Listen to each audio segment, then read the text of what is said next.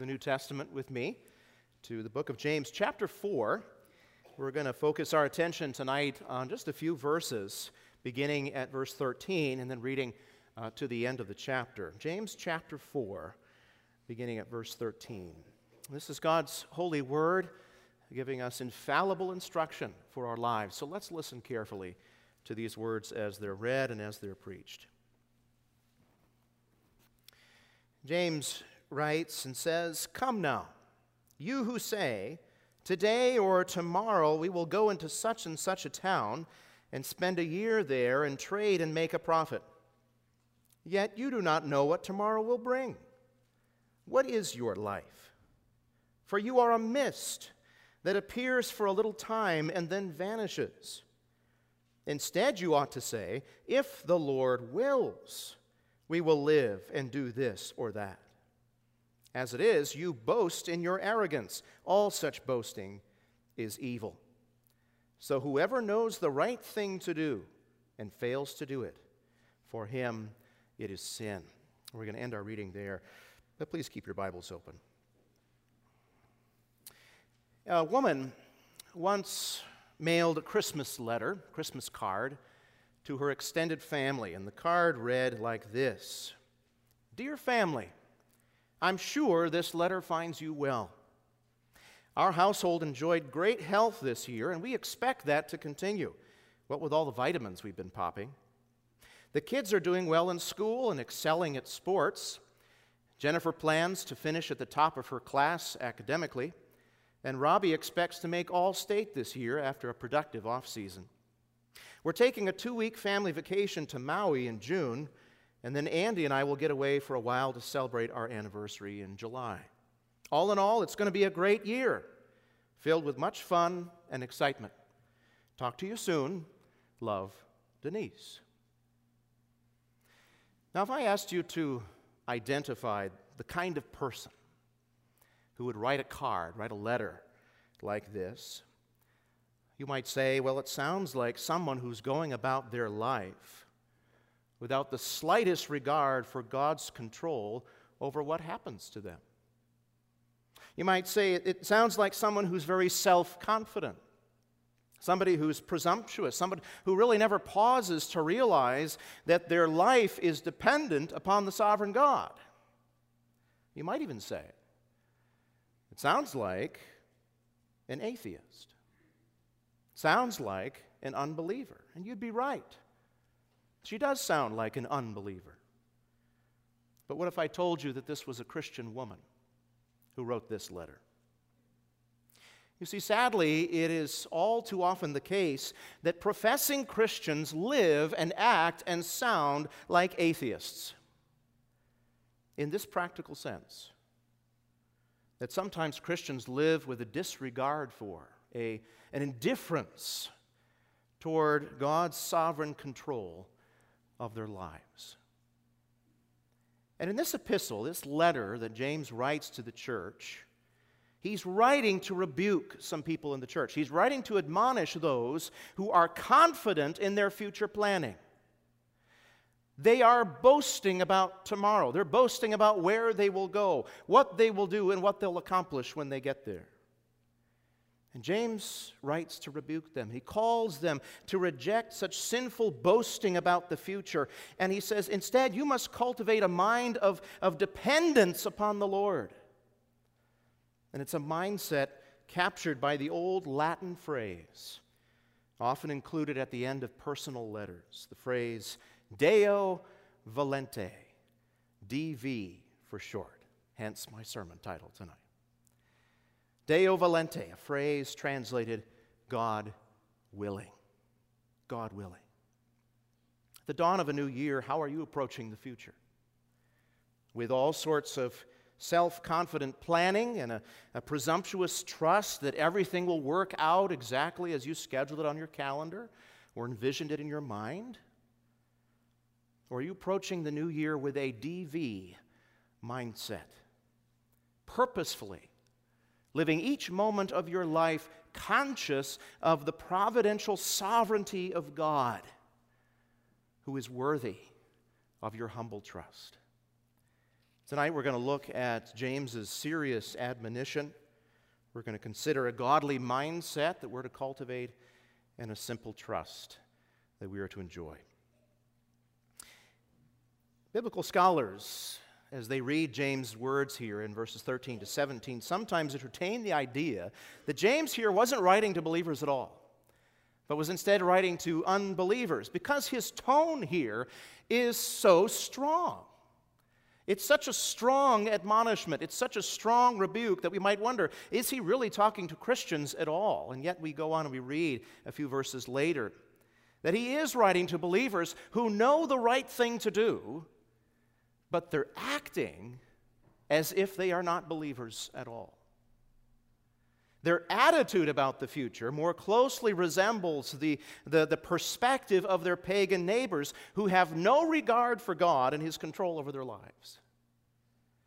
We're not sure exactly what's going on here. The text is sort of scant on details, but it appears that James is addressing some people in the church who belong to the fairly well-to-do merchant class. These are entrepreneurs. And they've made elaborate plans to go on a money-making business trip. And they're confident that their plans will pan out. They are confident in where they will go. They're confident they'll arrive safely. They're confident in what they will do. They're certain about how long they'll stay. And they are very confident about the outcome of their plans. They will make money. And James chastises them. He rebukes them for their arrogant presumptions and says that such boasting does not acknowledge their sovereign Lord, who alone determines where they will go, what they will do, and how they will fare when they get there. That's important to understand the nature of James's rebuke here. James is not saying that it's wrong to make profit off of an honest business. He's not an anti-capitalist. And James is not saying that it's wrong to be concerned about the future or that it's wrong to put dates on the calendar. On the contrary, Scripture praises those very often who prepare for the future, who store away for rainy days. You think of the valiant woman of Proverbs 31. She's praised on the pages of Scripture because she has forethought. She makes plans for the future. She works hard to provide for her family. Making plans after high school and college is perfectly acceptable. Taking out life insurance, saving for retirement, putting money aside for your children's education or your daughter's wedding, those are wise moves. That's part of being wise stewards, good stewards of God's good gifts and time, and not at all what James is condemning here. What he's rebuking is any kind of future planning that arises from the mindset of human pride and arrogance and the presumption that we have any ability at all to determine the course of future events in our lives. And he makes that very clear in verse 16. He says, it's your boasting in your arrogance. That's what's evil. That's what's wicked. You're boasting about your future plans. And to prove his point that prideful future planning is sinful, he basically says, just look at yourselves for a moment. Pause for a second and consider the nature of your life. See the obvious reasons why such boasting is foolish and worldly. He says in verse 14, first, you do not know what tomorrow will bring. You're not all-knowing. You're not omniscient. You can't see 1 millisecond into the future. How could you plan with such boasting, such confidence? He says, in addition, look at your life. Look at the nature of your life. Some of this was reflected upon in Psalm 90. James says, your life is a vanishing mist. It's a smoke, it's a vapor. Human life is immensely fragile and transitory. I heard about a man not long ago who was killed on the freeway. He was going down the freeway in the lane closest to the concrete median, and the car on the other side, going in the opposite direction, had a tire come off of the vehicle and it bounced over the concrete median, smashed into his windshield, and killed him instantly. He never had a chance to swerve out of the way. He was here one moment and gone the next. That, James says, is, in many senses, from our human perspective, the nature of our lives. Sudden illness, accidental death, even the return of Christ, the day and hour of which no one knows. His coming to judge the living and the dead, all of these kinds of things could cut our lives short just as quickly as the sun burns away the morning mist. Consider the fleeting substance of your life, James says, and realize that all boasting about tomorrow, all self-confident long-term planning is an act of worldliness and unbelief. Truly, James picks up on the wisdom of Proverbs 27, verse 1, which says, "Do not boast about tomorrow, for you do not know what a day may bring." James is very clear. Arrogant, presumptuous planning for the future is sinful. Why? Because it ignores the providence of God. It's to live like atheists, as if there were no sovereign God in charge of our lives. And James goes on and says, there's a more appropriate, there's a more obedient way for Christians to live out their lives. Instead of boasting, instead of making presumptuous plans for the future, instead, all our future planning should conclude with this godly admission, this all-important qualifier: if the Lord wills. Deo volente, DV. Then my plans will come about. If the Lord wills. It's a simple phrase, but it's packed with meaning. It reminds us that we are not in charge of our own destinies. We are completely dependent upon the sovereign God for all things. It's not some glib religious cliche. It's a mindset. It's a mindset. It's an attitude of the heart. It's a guiding principle of our lives. It's something we should be cultivating every single day. If the Lord wills. It's nothing short of an all-encompassing worldview that shapes everything we think, everything we do, everything we desire as Christians.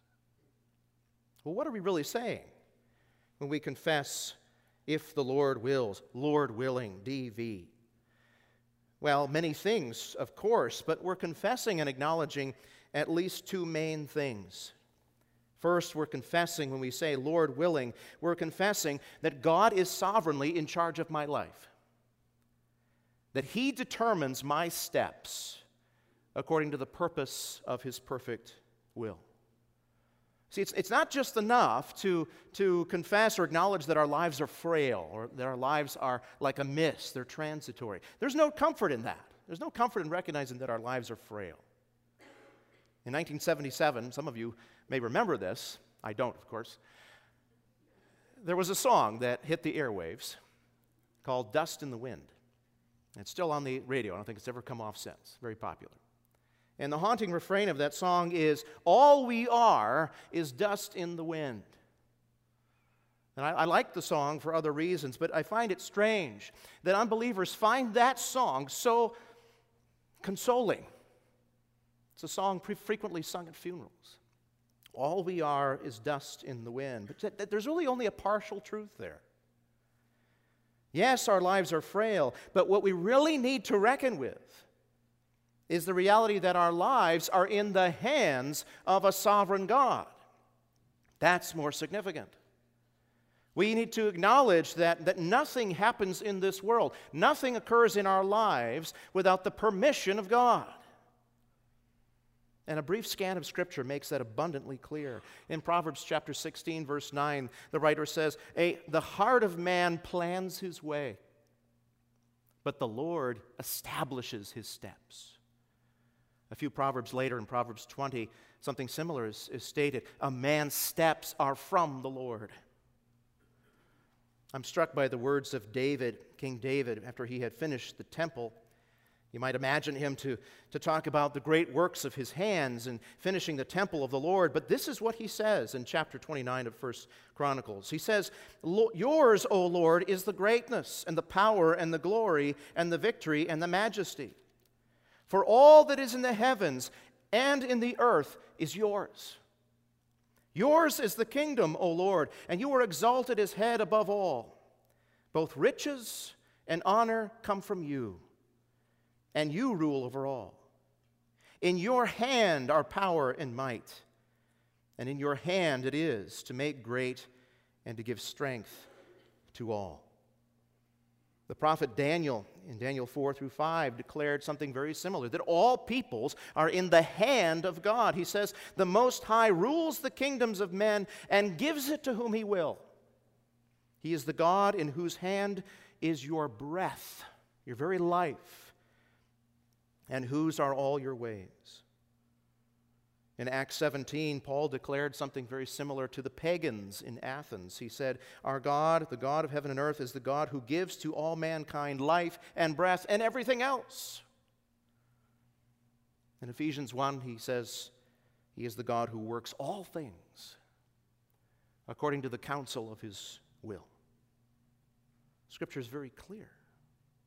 God rules and determines all things that come to pass in the world and in our lives. There's an old Jewish proverb, I think it was popularized by Woody Allen. It goes something like this: "If you want to make the Almighty God laugh, just tell him about your plans." And there's some truth in the humor of that, isn't there?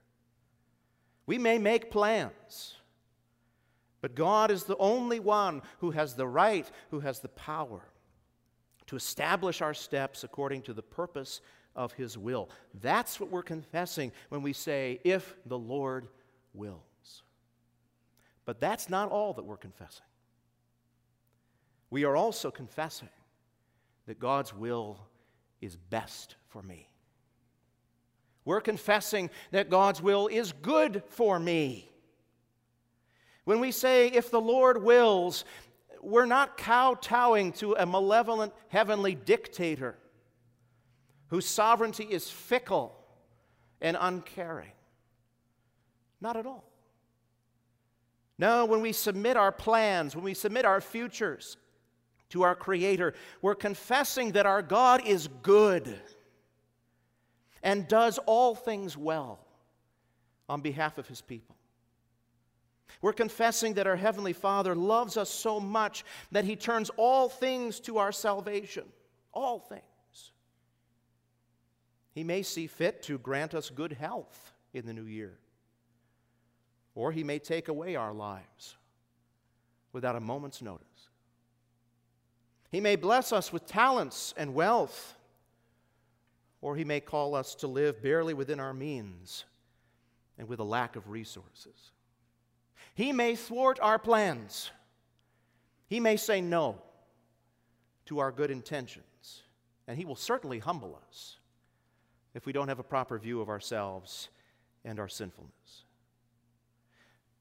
But when we say, "If the Lord wills," what we are saying is that all of this is good.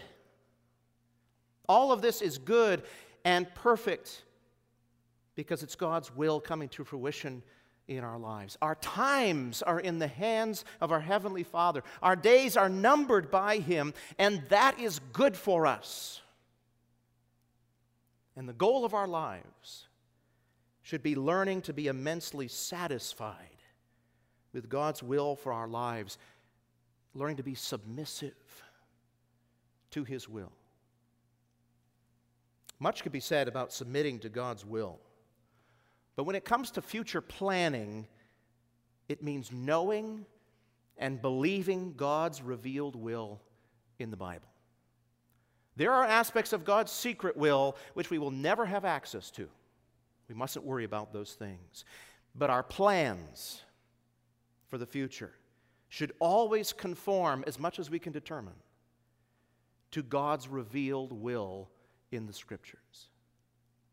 And that means that when we say, "Lord willing," "if the Lord wills," we need to have a pretty good sense of what the Lord truly wills, of what the Lord truly desires, as He's revealed that in His Word. Saying, Lord willing, or if the Lord wills, is not some magical formula that automatically sanctifies every decision that we make, especially if it's an unbiblical decision. We don't have the right to say, Lord willing, my family is going to thrive spiritually this year, if we've made no sacrifice whatsoever to catechize them, to bring them to worship consistently, or educate them through the lens of Scripture. We don't get to claim that our decision to move to another state is God's will if we're moving our family to a place where there is no biblical church or Christian school or godly environment to become a part of. No, we must be responsible Christians. When we take DV upon our lips, we must be responsible. We must take careful thought about what God's will actually is, as it's been revealed in His Word. For James says here in verse 17, if we know what we ought to do and don't do it, that too is sin. Yes, if the Lord wills is far more than a Christian slogan. It's not just a cliche, it's a mentality. It's a way of life. It's a worldview that commits every act, every decision, every desire to the good and perfect will of our Heavenly Father. But finally, Lord willing is a confession of humble trust that brings much blessing and comfort into the Christian's life. I think one of the most beautiful statements about the believer's comfort in knowing God as their Heavenly Father is found in the Heidelberg Catechism, Lord's Day 9, question and answer 26. I'd like you to turn in your Trinity Psalter hymnals to the back and follow along as I read this, because it's so immensely relevant and beautiful as we start a new year together. It's found on page 876. 876 in the back of your Trinity Psalter hymnals. Lord's Day 9, of course, asks this all-important question: what do we believe when we say, I believe in God, the Father Almighty, creator of heaven and earth? We confess that together tonight in the Apostles' Creed. And here's the wonderful answer that grounds our comfort, anchors our assurance as Christians. That the eternal Father of our Lord Jesus Christ, who out of nothing created heaven and earth and everything in them, that's God's sovereignty, and who still upholds and rules them by His eternal counsel and providence. That God is my God and Father for the sake of Christ, His Son. And what can be our only response to such a God? I trust God so much that I do not doubt He will provide whatever I need for body and soul, and will turn to my good whatever adversity He sends upon me in this vale of tears. And then this beautiful confession to conclude. He's able to do all this because He is Almighty God. He desires to do this because He is a faithful Father. Catechism makes clear that our future hopes and dreams and plans are subject to the overarching will of God, for from Him and through Him and to Him are all things. But we know our sovereign God as our Heavenly Father, because He is our Father for the sake of His Son, our Lord Jesus Christ. If you belong to the Lord Jesus tonight, if you have been united to Him by faith, then that means that Jesus stands before the Father on your behalf. And He pleads for you on account of His holiness. And because of that, God is pleased with you. And He delights to meet all of your needs for the sake of His beloved Son. Anyone who knows the love and the care of this Father and His Son has no need to fear about the future. When we are safe under the loving care, the loving arms, the loving wings of our Heavenly Father. We can trust His providence. We can joyfully submit to Him in whatever He sends us in our lives. Because in all things, God works according to His purposes for the good of those who love Him. And so I ask you tonight, is your life characterized by such humble trust and peace and assurance? Is that what characterizes your life? Because the signs are clear. The signs are evident of that trust.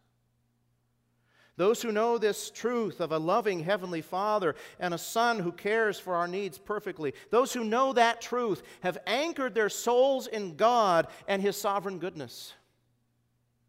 Those who know this truth don't boast in worldly plans and accomplishments. Those who know this truth patiently and quietly wait upon the Lord in times of trouble.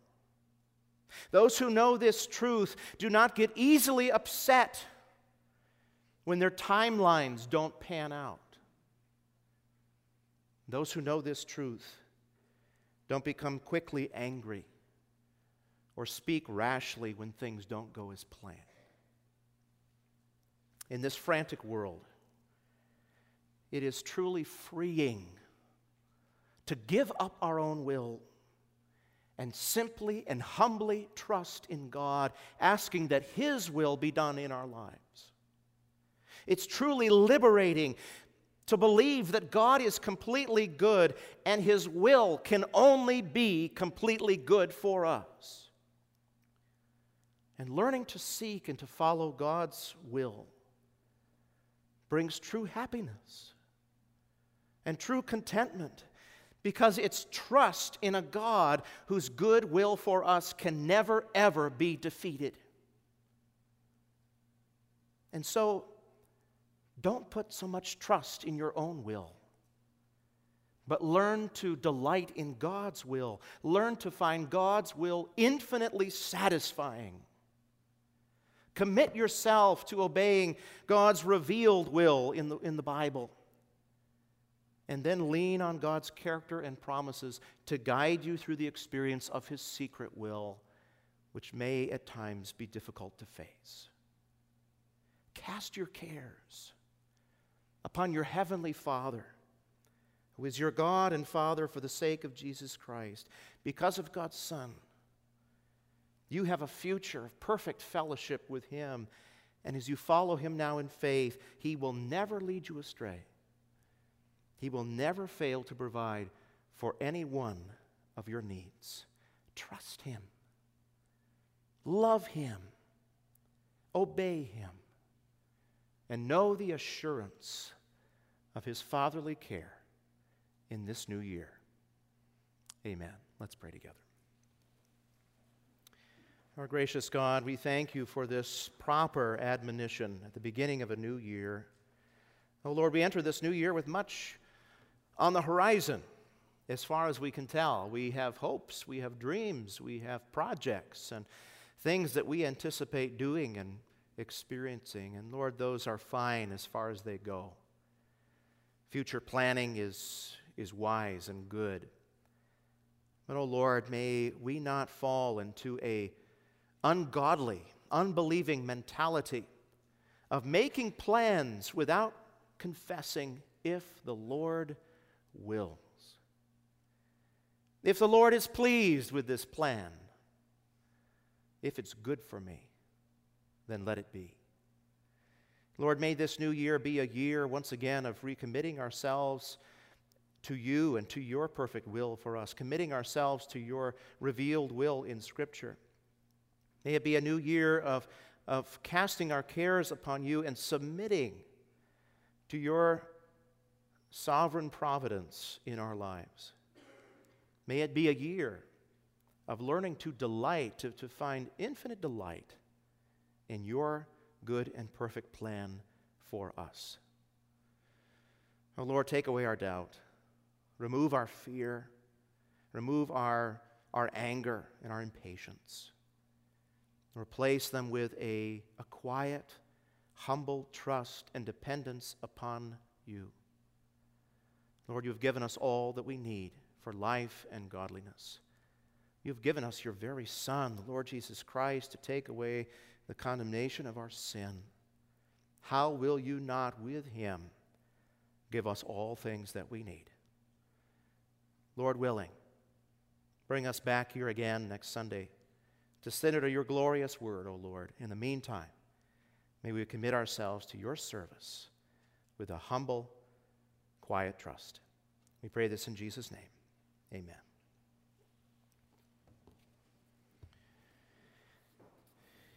Please turn with me in your Trinity Psalter hymnals to number 255. Number 255. Song that recounts God's providence, his daily care over our lives. We're going to sing all three of these stanzas, number 255, day by day, and with each passing moment. Let's stand together to sing this song.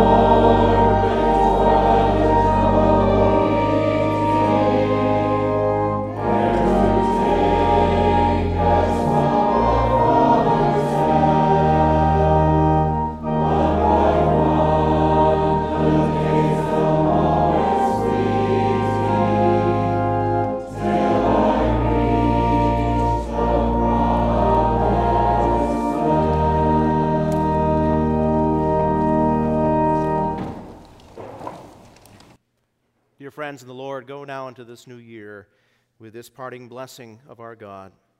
May God bless you and keep you, and may you be filled with the knowledge of His will in all spiritual wisdom and understanding, so as to walk in a manner worthy of the Lord, fully pleasing to Him, bearing fruit in every good work, and increasing in the knowledge of God. Amen.